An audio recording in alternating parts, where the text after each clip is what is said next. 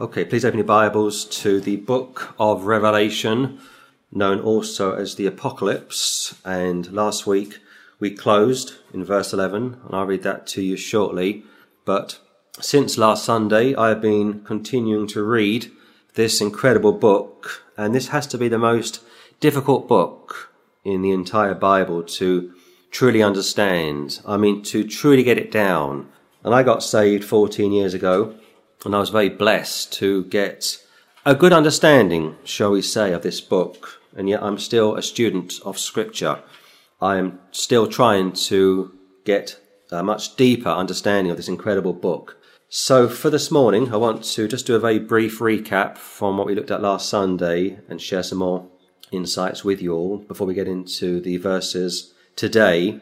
But this book starts with the term, the revelation of Jesus Christ, from chapter 1, verse 1.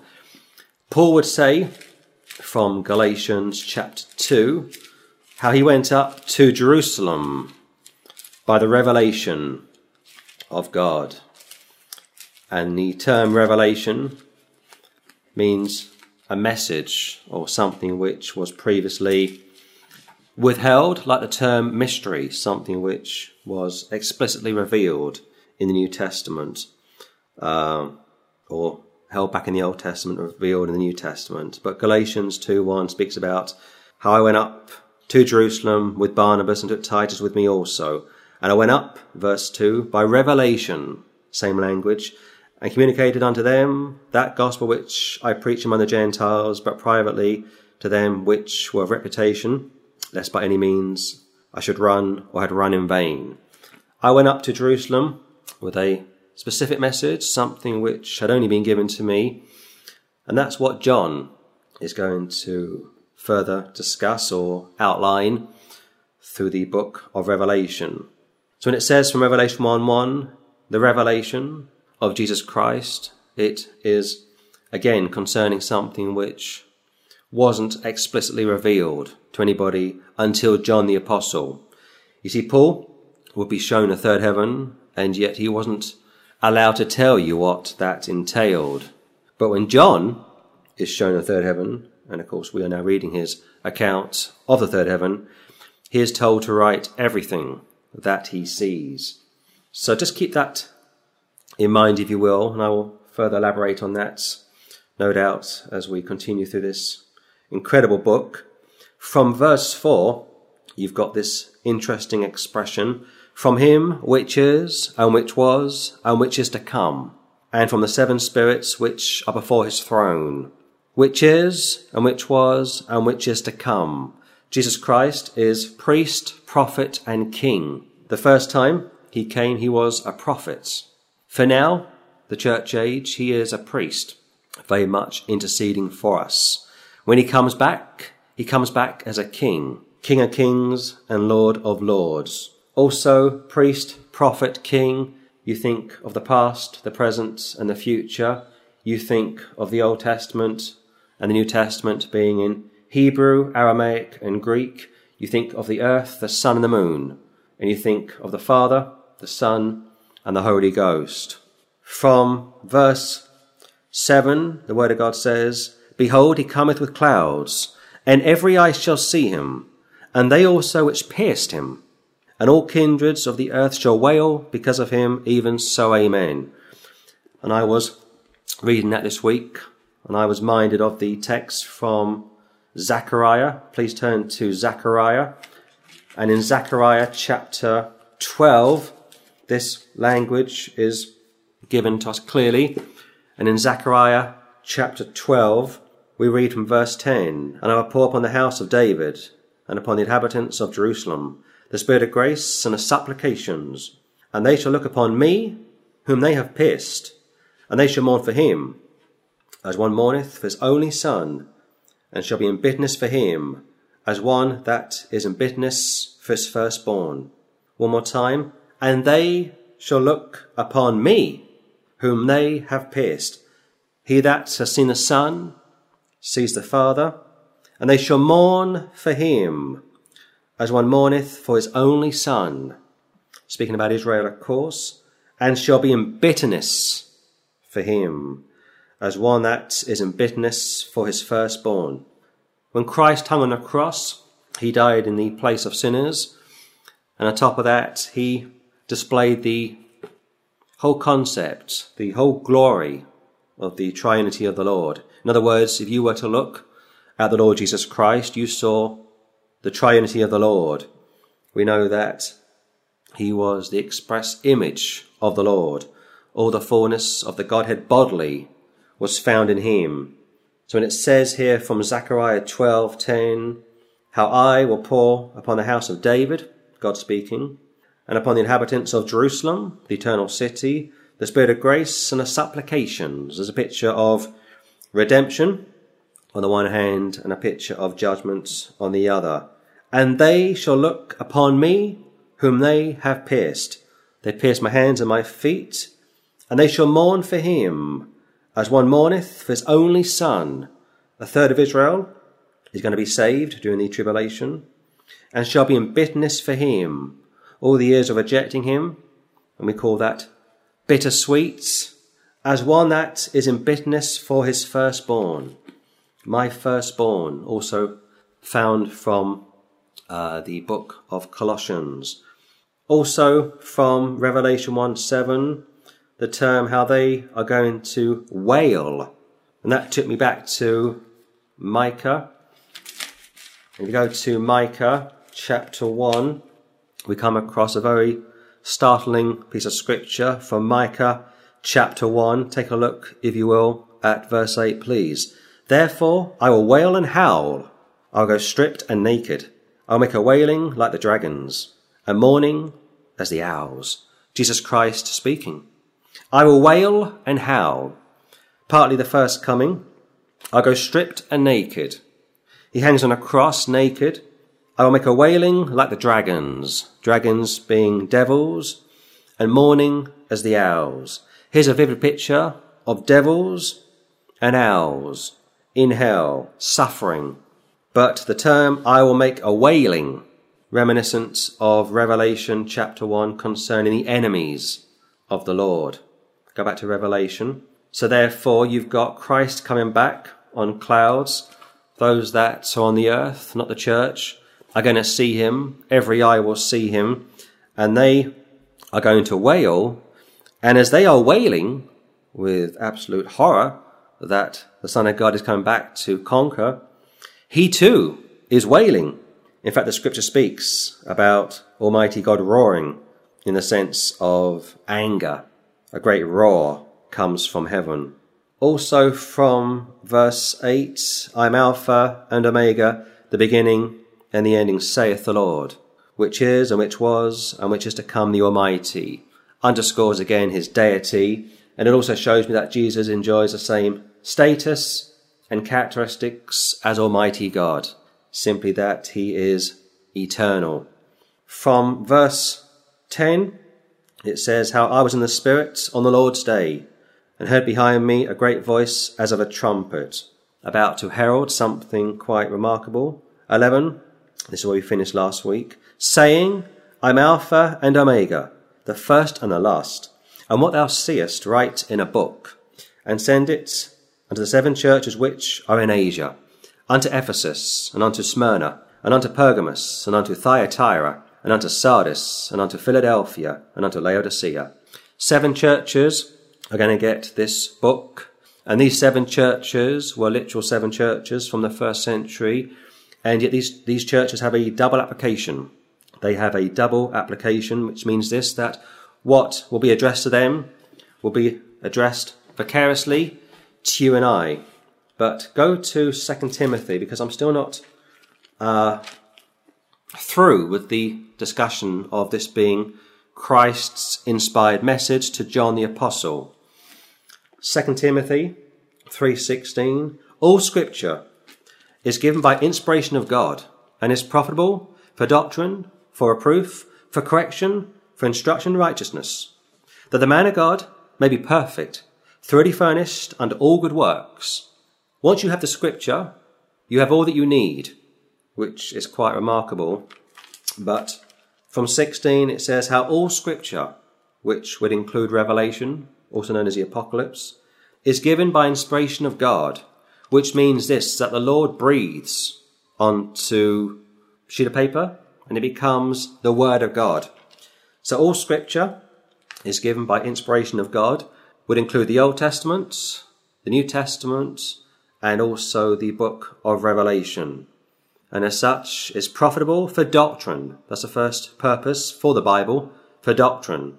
Then reproof, correction, instruction in righteousness, that the man of God, not the woman of God, but the man of God, may be perfect, meaning complete, thoroughly furnished unto all good works.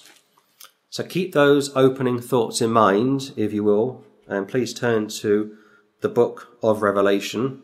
And I may deviate as we go through these verses and hopefully, Lord willing, conclude Revelation chapter 1 this morning. I started last week with a prayer, and I will conclude the prayer now and ask Almighty God to bless this message, to bless his servant, to bless the reading of this book, and may it be to the glory of the Lord Jesus Christ, and may it be to the satisfaction of those that are listening. May the interpretation be correct, and above all, may Almighty God be blessed and glorified as a result of my reading and trying to interpret this book to the best of my ability. And I ask this and pray for this in the name of the Lord Jesus Christ. So let's start today's lesson, if we may, from verse 12 and see if we can understand these symbols. 12.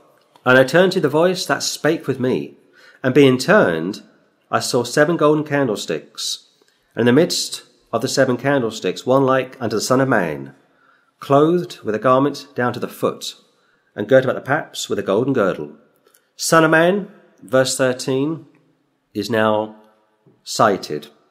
Clearly, he was mentioned, verse 1, verse 7, verse 11, indirectly, but now the Son of Man has been clearly cited. And yet take a look at chapter 2:13. I know thy works, and where thou dwellest, even where Satan's seat is. And thou holdest fast my name, and hast not denied my faith, even in those days wherein Antipas was my faithful martyr, who was slain among you where Satan dwelleth. Son of man, son of perdition. Son of man, chapter 1:13, son of perdition, chapter 2, verse 13.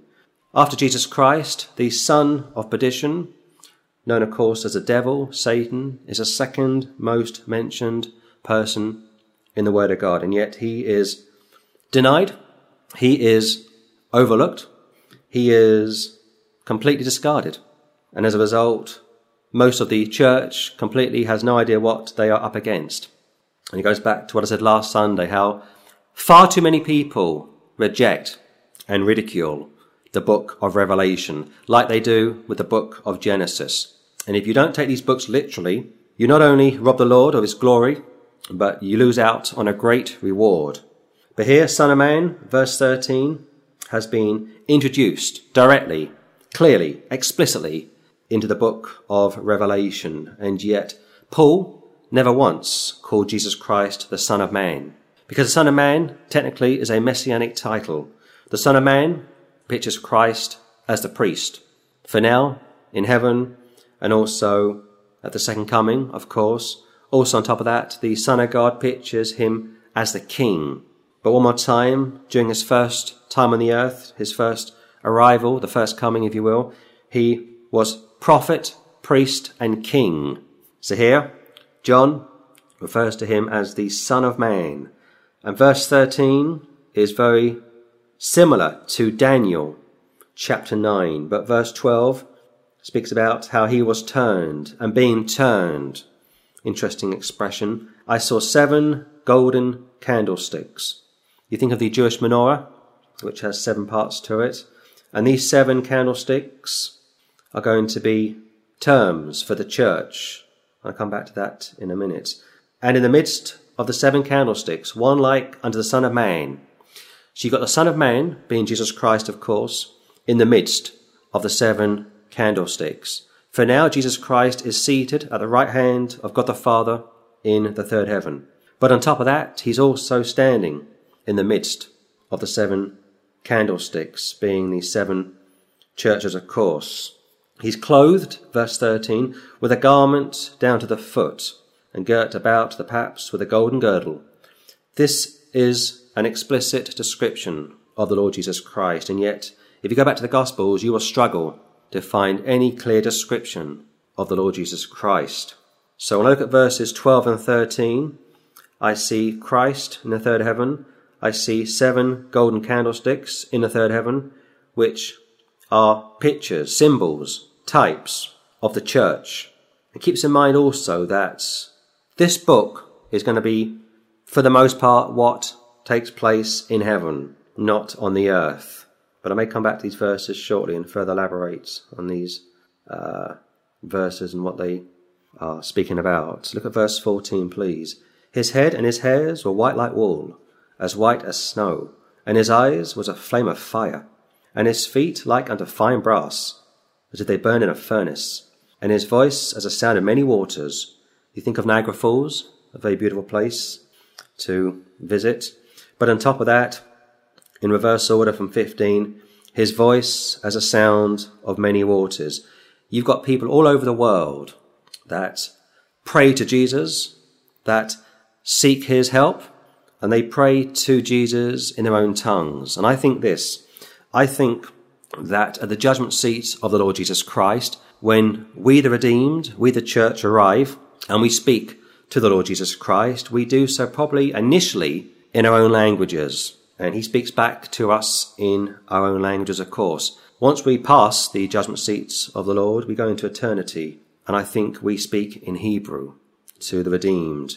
But here, again in reverse order 15, it speaks about his feet like unto fine brass. You think of the account back in Daniel, and that account in Daniel, there are 2 accounts where Daniel's friends are detained and thrown into a furnace of fire.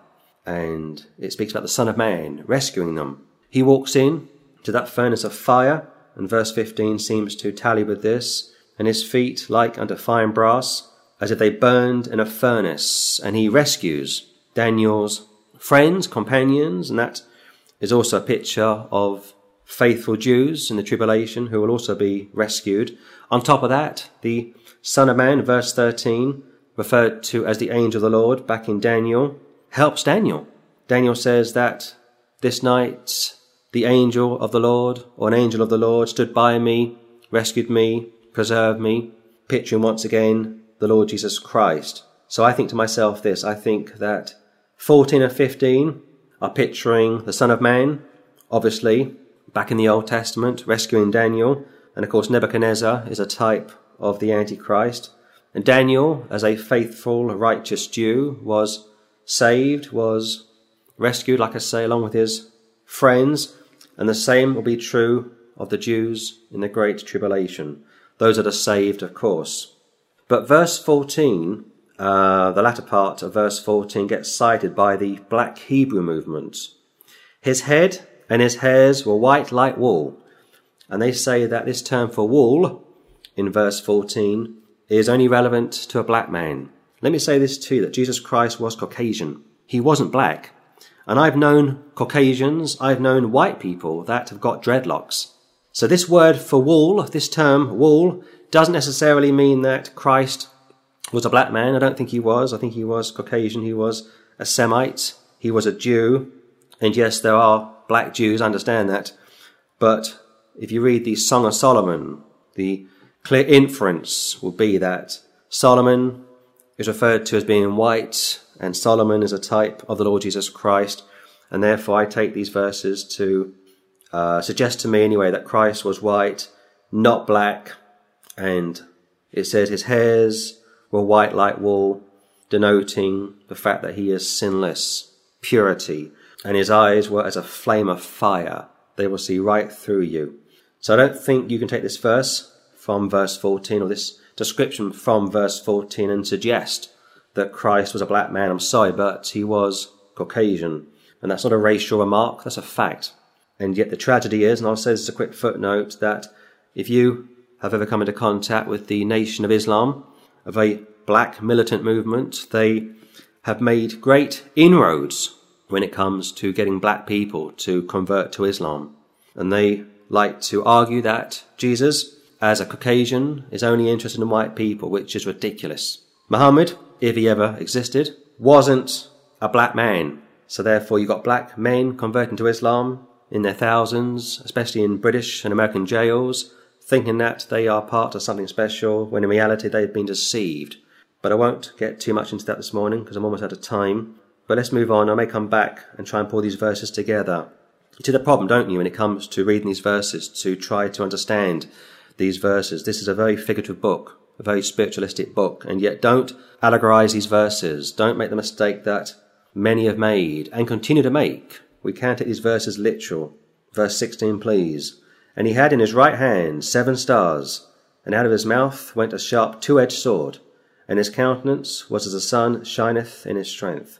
In his right hand 7 stars, which are assigned to 7 first-century churches, which are going to represent all of the churches over the next 2,000 years. And out of his mouth went a sharp 2-edged sword. The scripture, of course, and his countenance was as the sun shineth in his strength. The scripture can heal and it can hurt. That's right. The word of God can heal and it can also hurt. So don't mess with the scripture.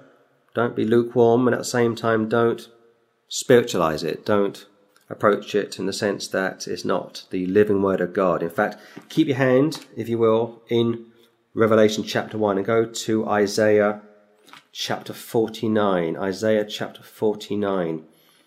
Like I said last week, when it comes to Revelation, only the Old Testament can really help you understand this piece of scripture. Isaiah 49, look at verse 1, please. Listen, O isles, unto me, and hearken, ye people, from far. The Lord hath called me from the womb. From the bowels of my mother hath he made mention of my name. Now Isaiah is writing his accounts, and yet behind Isaiah is the Lord Jesus Christ, which again is what we call double application. Isaiah is a type of the Lord Jesus Christ. 2, and he hath made my mouth like a sharp sword. In the shadow of his hand hath he hid me, and made me as a polished shaft. In his quiver hath he hid me, and said unto me, Thou art my servant, O Israel, in whom I'll be glorified. God the Father speaking to God the Son. Look at verse 4. Then I said, I have laboured in vain. I spent my strength for naught and in vain. Yet surely my judgment is with the Lord, and my work with my God. God the Son speaking to God the Father, and yet Isaiah is also partly pictured here. Verse 5, And now saith the Lord, that formed me from the womb to be his servant, to bring Jacob again to him. Though Israel be not gathered, yet shall I be glorious in the eyes of the Lord, and my God shall be my strength. You're going to gather Jacob to the Lord, being Israel. Look at verse 6. So that wasn't enough. And he said, It is a light thing that thou shouldest be my servant, to raise up the tribes of Jacob, and to restore the preserved of Israel. I will also give thee for light to the Gentiles, that thou mayest be my salvation unto the end of the earth. That's you and I, Gentiles, the church. Thus saith the Lord, the Redeemer of Israel, and his Holy One, to him whom man despiseth, to him whom the nation abhorreth, to a servant of rulers, kings shall see and arise, princes also shall worship, because of the Lord that is faithful, and the Holy One of Israel, and he shall choose thee. Go back to Revelation. So they get a clear picture of Jesus Christ coming as the servant of Israel, and how he would be despised. But from verse 2, which is what I'm primarily focusing on, and he hath made my mouth like a sharp sword, a double-edged sword, to heal or hurt. In the shadow of his hand hath he hid me, and made me a polished shaft. In his quiver hath he hid me. Incredible. But Revelation, go back to Revelation, please, and let's try and pull these verses together. Revelation speaks about in his hand 7 stars, picturing the fact that Christ is omnipotent, and also how his countenance was as the sun shineth in his strength.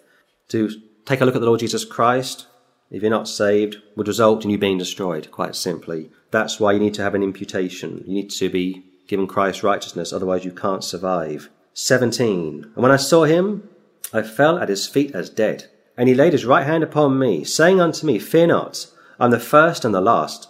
I am he that liveth and was dead, and behold, I am alive for evermore. Amen.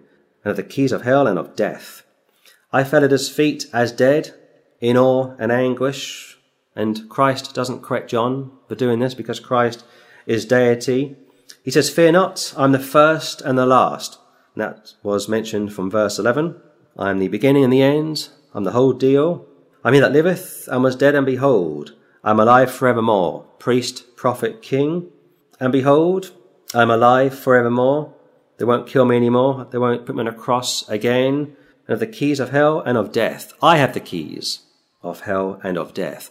Not the church. Did you notice that? I and I alone have the keys of hell and of death.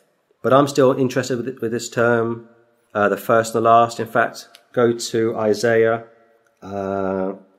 chapter 41, the first and the last. And these are great verses to show the Jehovah's Witnesses just how great Jesus Christ is. Isaiah chapter 41, look at verse 4, please. Who hath wrought and done it, calling the generations from the beginning. I, the Lord, the first, and with the last, I am he. Chapter 44, verse 6, 44, verse 6. Thus saith the Lord, the King of Israel, and his Redeemer, the Lord of hosts. I am the first, and I am the last, and beside me there is no God. Look at verse 8. Fear not, neither be afraid. Have not I told thee from that time, and have declared it? Ye are even my witnesses. Is there a God beside me? Yea, there is no God. I know not any. Go to chapter 48,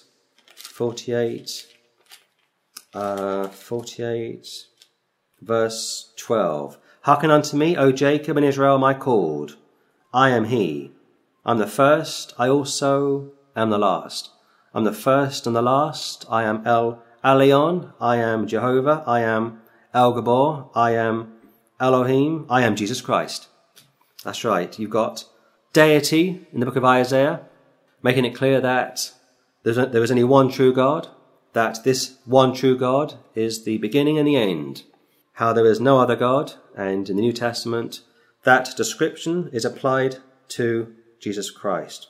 Quite remarkable. Revelation chapter 1, take a look please at verse 19.